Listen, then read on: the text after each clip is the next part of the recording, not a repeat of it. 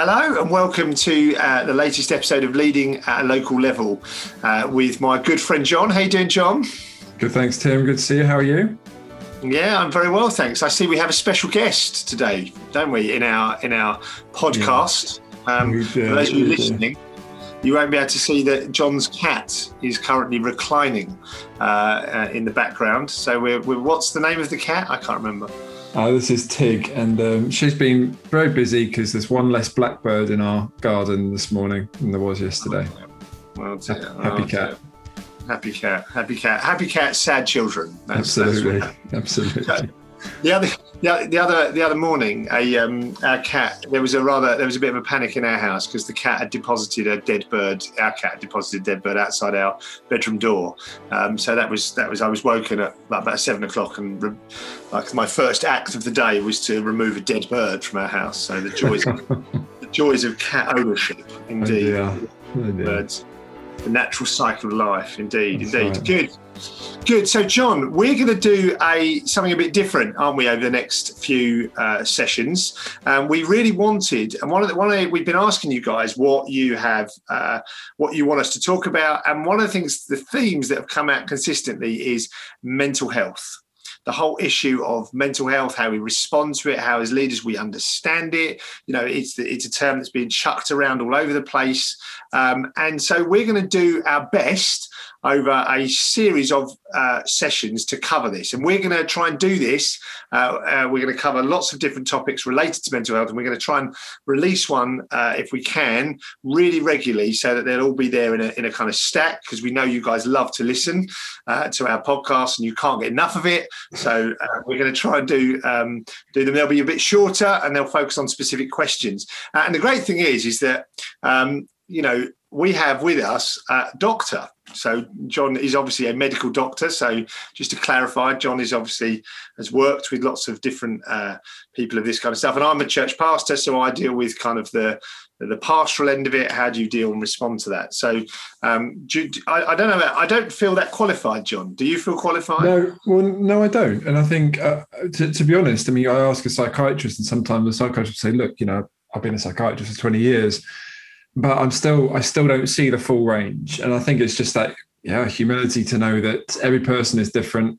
We may have some experience, but actually a lot of this stuff needs to be applied individually. Yep. So I'm not a psychiatrist. It's really important to say that. What we will be doing is pointing to lots of resources that are written and produced by psychiatrists. I do work with young people with mental health issues as part of I'm a pediatrician, and that's part of my kind of interest area. I've got a degree in psychology, so I use that kind of thing, but it is still limited, and I think people just be aware of that as we have this discussion. But I'm really looking forward to it, and I think there's so much we can learn about this topic. You've got a degree in psychology. When did that happen? I did that while I was at medical school. Yeah.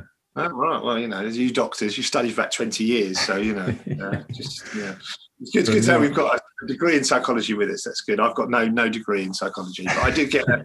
Yes. Anyway, never mind. So, yeah, good. So I'll ask the questions. You can provide the answers. That's fine. I'll analyse, yeah. So absolutely. Yes, indeed. Yeah. This is going to be Tim's personal counselling session. On his. So, John, I think it's fair to say that we've obviously had 18 months of a pandemic. Right. Yeah. But I would say that we have certainly in the UK, I guess in the Western world, we have another really kind of, I suppose, epidemic. What's the difference between epidemic and pandemic, John? Oh, pandemic is just broader. And it's when it just goes, and there's a certain number of countries. I can't remember this, but it's bigger than an epidemic. Right. Okay. But I think we have a pandemic of mental health. Yeah. I think that, we're seeing more and more, aren't we, cases of people that are really struggling. And so often we might not see it, I think. And I guess we're seeing it more now. But you were telling me that there's some interesting statistics. So in a church, I've got, our church is about 100 people. Are there likely to be mental health problems in a church like mine? Yeah, definitely. And I think some of them we see and some of them we don't see. So if you've got a church of, let's say 50, because I think a lot of people have a smaller church than 100, over a 2-year period, stats show you're going to have around one person having a psychotic episode at that point. Yeah. Over the same period of time, a member of your youth group, maybe a very small youth group, but one of those young people will probably be self-harming. Out of those 50 people, about 1 in 10 are going to suffer from depression. In fact, lifetime, about a quarter of us will suffer from a mental health condition at some point. So yeah, this is very real. And I think anyone listening to this, in fact, the fact you're listening or watching this will show that you probably are experiencing this in your settings. Yeah. Yeah. And I mean, one thing, so we in our church, I spend a lot of time dealing with a lot of different people who have genuinely very varied but very significant mental health challenges. So I would say that I see this and I think lots of us that are in churches, particularly churches that are reaching out into the community, a lot of the people that are joining our churches are coming with real, quite severe mental health challenges, very broken backgrounds, broken families, broken lives, really. And so I suppose the question is then, John, when we talk about mental health, what is mental health? When we're going to be talking about it over this series of sessions, what do we mean by mental health? And it's really important, isn't it, to define terms, because I think it's a word that's bandied around. And when we band words around, actually quite quickly, they can lose some of their meaning and some of their power. Some of us may be listening thinking I'm quite, just quite cynical about the whole thing, because you might think, well, people kind of are using the term mental health in such a way, but I understand it differently. It might be somebody who suffered from clinical depression for 20 years, is kind of put into the same basket as somebody who's having a bit of a dip, and both have got mental health struggles, but they're both incredibly different. So again, it's a really varied term. We just always have to be careful when we use it. But effectively, it talks about being mentally healthy is a state when you are sort of well-being. So I think that's often a term we use. It's a well-being. It's a good state to be in. It's when you can cope with the normal stresses of everyday life. It's when you can actually work productively and contribute, to your community, to your family. And of course, the flip side is that mental ill health is when you're not able to cope. It's when you're not able to work effectively to make a contribution. And you're not sensing that sense of well-being. And so, of course, there's a huge scale of being mentally healthy. And you could argue, actually, that sometimes all of us at some point will say, my mental health is not 100%. So actually, all of these things are relevant to all of us and should be helpful to everybody, whether we kind of cross that line of saying, I've got a mental health condition, or where we say, actually, there are times when I struggle with my mental health, just as I would do with my physical health. So does that make sense? It does. That's actually really helpful. Yes, I suppose it's this sense of being able to function in a state of wellness, isn't it? And so a lack of that is a lack of poor mental health, isn't it? I think it's important to just to say from the outset, I don't know if you feel this, but I think we need to be careful that we don't think that mental health is something that's being created by kind of, I don't know, people in the last 20 years, for example, because I know it wasn't a term that, for example, I would have heard when I was growing up in schools, whereas now they talk about it in primary schools, for example, about mental health. But I think it's fair to say, isn't it, that mental health has always been there. I just think what's happening is that people are recognizing more the impact of it, and etc. Yeah, absolutely. And I think the scene has changed hugely. And of course, back in the old days of the institutions, mental health is well recognized throughout. You just read literature over the centuries, and we'll come to some theology of mental health another time. But mental health is well recognized. There is a particular focus on it, I think, at the moment, and I think we've got to say there's a lot of good in that. And we'll also talk, I know, at some point about some of the pitfalls as to the negatives that can come from that. But it's very real, and we do need to respond to it. Yeah, it's absolutely. It's awesome. Yeah, and part of this series, I think, in terms of equipping, we want to equip you as leaders. That's what we're all about. We're about equipping leaders to strengthen the church. Yeah. But part of that is understanding, when we do need to challenge things that are not just mental health, and that's the flip side. Looking at the flip side, we're not just going to look at what is mental health, but when it isn't mental health, and when actually it's just about behaviour change that's needed. And it's really important to say that. I mean, look, mental health is real, and it's just as real as physical health. And we kind of accept the physical health thing because we can see it. We can say, so at the moment, I've got a dodgy foot. you know, and I could show you my foot. It's not particularly pleasant to look at, even at the best of times. And you can see, look, yeah, John's foot is sore. Yeah, it's swollen. It's a bit black and blue, right? What have you done to your foot, John? Have you hurt your foot? Yeah, I've hurt my foot. I'm not going to show you on this. I'm not going to show you. I'll send you. I'll send a photo later. Just don't put it on the podcast.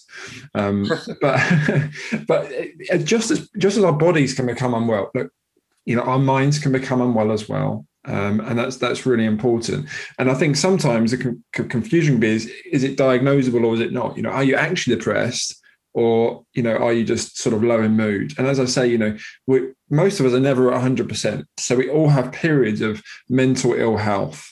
And the whole diagnostic thing, and it's the same with physical health and mental health, there is a diagnostic point that you might cross that line.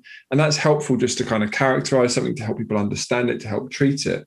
But actually, you know, whether we diagnose it or not, there are periods of, you know, of mental ill health. And so it's just good to keep that in mind, as well as mental health can be an impact of our physical stuff. So actually having a physical disorder like my foot, I could get quite low, and, you know, some people get quite depressed because of physical problems. But equally, sometimes people who have a mental health problem will then show up in physical symptoms. Like if you're really depressed, you may not sleep very much, or you may not eat, for example. So it can go both ways. So we're whole beings. We're whole, you know, we're whole people, aren't we? And so I think that kind of leads me on to my next question, John. So what are the factors, I guess, the things that create mental ill health? So what would be the things that are likely to go wrong? Because I think it is, as you say, it is not just necessarily one factor, and as leaders that makes it complicated, because we want simple solutions, but it isn't always simple, is it? So I think you've listed in our notes, you've listed 5 areas. Do you want to just take us through and 2 of those? It's really important, and causes are really important. So if you're in medicine, you know, if you get the diagnosis wrong, if you don't understand what the cause is, you'll get the treatment wrong. And I think I count myself in this. You know, there's certain things that I will go down certain tracks. I've got a certain view as to what might cause most mental health conditions, and we've just got to be careful of that, because we can get just quite narrow, and then we struggle when anything goes outside of that kind of bracket. So it's really good to know. So I think, you know, physical is one. I sort of referred to that already. You know, that actually physical ill health will actually impact your mental health, but actually also just being wired into us. So as what we call like a genetically transmitted illness. So we know from studies that, you know, certain types of depression are actually transmitted in families, where you look at sort of twin studies and so on. So it's almost like some of us can be wired genetically to be more susceptible to mental health problems. We know that with schizophrenia, a number of other conditions. So just bearing that in mind, that this can be wired in from birth, physically, number one. Secondly, psychological. This is probably the most common one that we kind of think of: stress and burnout, you know, unhelpful thinking patterns, you know, destructive coping mechanisms like drinking heavily. So there are a number of psychological factors that can then lead us down to mental ill health. So secondly, I think thirdly, and again, something we recognize, social. So we talk about physical, psychological, and then social. So you mentioned already loneliness and isolation, or trauma. So I do a lot of kids who've had childhood trauma, who are in the foster care system, the adoption system. That can lead to ingrained mental health difficulties. Broken relationships, you know, relationship splits, you know, life events, bereavements, bereavements happening, particularly at a young age. But all of these things will impact us and impact our mental health, the way that we think, the way that we cope, our well-being. Fourthly, spiritual. You might say, well, you would say that, John, because you're a Christian. But actually, you know, you talk to psychiatrists, they will recognize that spiritual factors, or what they might call existential factors, the things that you can't quite explain with the body and the mind, are really, you know, are really a cause of this. And we'll look into that a little bit later, but definitely some spiritual causes. And then there's another one I would just to introduce, really, which isn't on most lists, but it's a lack of what we call mental hygiene. And I've taken that phrase from John Wyatt, who works with us at CMF, mental hygiene. And mental hygiene is the idea that actually we're used to it with physical hygiene. So we wash our hands, don't we? We take some exercise, we open the window. You know, if I'm staring at the screen all day, I might look out the window and just sort of stretch my eyes. We're aware of the things that prevent us, brushing our teeth, you name it. They prevent us from getting physical kind of ill health. But actually, if we neglect our mental hygiene, the things that we can do just day to day to help us, just function and in this state of well-being, we're going to push ourselves more towards having mental ill health. So, I mean, I don't know if Tim, you've got examples of things that you do or have learned to do that would fit into that category of mental hygiene. Yeah, well, absolutely. I think we all know, don't we, that actually, often when I'm low, so when I'm feeling low, and I think it's fair to say that my natural personality, so let's talk about me, because I like to talk about me. I would say that genetically, or I'm disposed to going up and down. I'm a roller coaster. You ask my wife, right? So I'm a bit of a. She jokes and sometimes says that I display symptoms of being slightly bipolar at times. Can be very excited and then also quite low at times. And there's nothing, so I recognise that that's who I am as a person. I recognise that does happen. I then reckon that those kind of dips are exacerbated by stress. So the psychological stuff. It's exacerbated by choices I've made, and if I've made mistakes or if I've done things wrong or etc. And then obviously particularly the pandemic has made it worse for me. I've struggled definitely through the pandemic at points. Some points I've been good and some points I've been really low, and that's to do with isolation. And I certainly know that if there's sin in my life, if I'm not praying and reading, if I'm not close to the Lord, that will have a significant impact on my mental well-being. But you come to the last one about mental hygiene. I'm very aware that sometimes the best thing I can do is go for a long walk in the woods. I often need to go out into, not just to walk around an area, but going out into nature for me is very helpful. And so I think, and I think this is the key, and I think you talk about diagnosis, right? Like that's such an important thing. I think I spend a lot of my time as a church pastor trying to diagnose the causes of people's problems, right? Mental problems. And I think it's not simple. I think that's the challenge for us. It isn't just one thing. You can't just go, someone suffered abuse as a child. That's the cause, because that may be the cause, but actually that's led to then bad patterns of thinking. It's led to social isolation. It's led to kind of poor mental hygiene. So they don't exercise, or they overeat, or they eat bad food. They spend a lot of time watching films that are unhelpful. And I don't know if you find that, John, but I'm increasingly aware that diagnosing the problem is really difficult. And actually we need to have multiple points of reference, which is what you're trying to come across, isn't it? Yeah, absolutely. And it's so important within the church, because if you send someone for counselling on the NHS, they might get their 6 sessions. And by the way, counselling can be incredibly helpful. So I went for counselling. It was a massive blow to my pride, which was a stupid way of thinking. But anyway, I did go to counselling. It was incredibly helpful.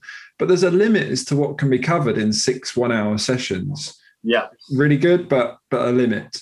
And I think they did a good job of diagnosing me. But actually, people who know me, who've known me for longer, who know me day in, day out, who have been in my home, those people are well placed. Actually, we are, well placed in leadership positions. When we've listened carefully and we've walked alongside people, we are quite well placed to, not professionally in the sense diagnose the mental health condition, but we're there to we can actually, with insight and with God's help, help understand what might be causing this. Now, we may not know what's the main cause. I mean, as you say, we may not know whether it's a knock-on cause or like the primary cause. Oftentimes it's pretty impossible to tell. In fact, you ask somebody, they won't know for themselves. And they may never know what was the primary cause. But just as one thing can lead to knock-on effects for your mental health, so can actually improvements in one area, let's say loneliness, if that's, if you address that and you kind of really bring someone into community, that can then have knock-on effects on their psychological causes and the spiritual causes as well. So, I mean, there's great hope here, and there's huge amounts that we can do, huge improvements that we can see when we've understood, when we see that people are whole people, and that different approaches can be really effective in helping people walk in mental health. Absolutely. So hopefully in this session, we've sort of defined a little bit what mental health is. the causes, the factors of mental health. We will obviously explore these a bit more as we go through. Our next session, John, we're going to look at the theology of mental health. So what does the Bible say about mental health? How do we discern what's spiritual, so demonic interference, and what is just medical in those kind of ways? And so if you've got any questions, then please just do get in touch. And, we'd love to try and help you. As I said, we want to equip leaders to be able to really lead well and build healthy teams and strengthen the church to, go out and reach people with the gospel. So thanks, John. We'll end it here. We're going to do another session, so watch out. It'll probably be tomorrow. You'll get another drop in your inbox for this kind of next session on mental health. But yeah, Brilliant. Thanks, John. Thanks, Tim. See you soon.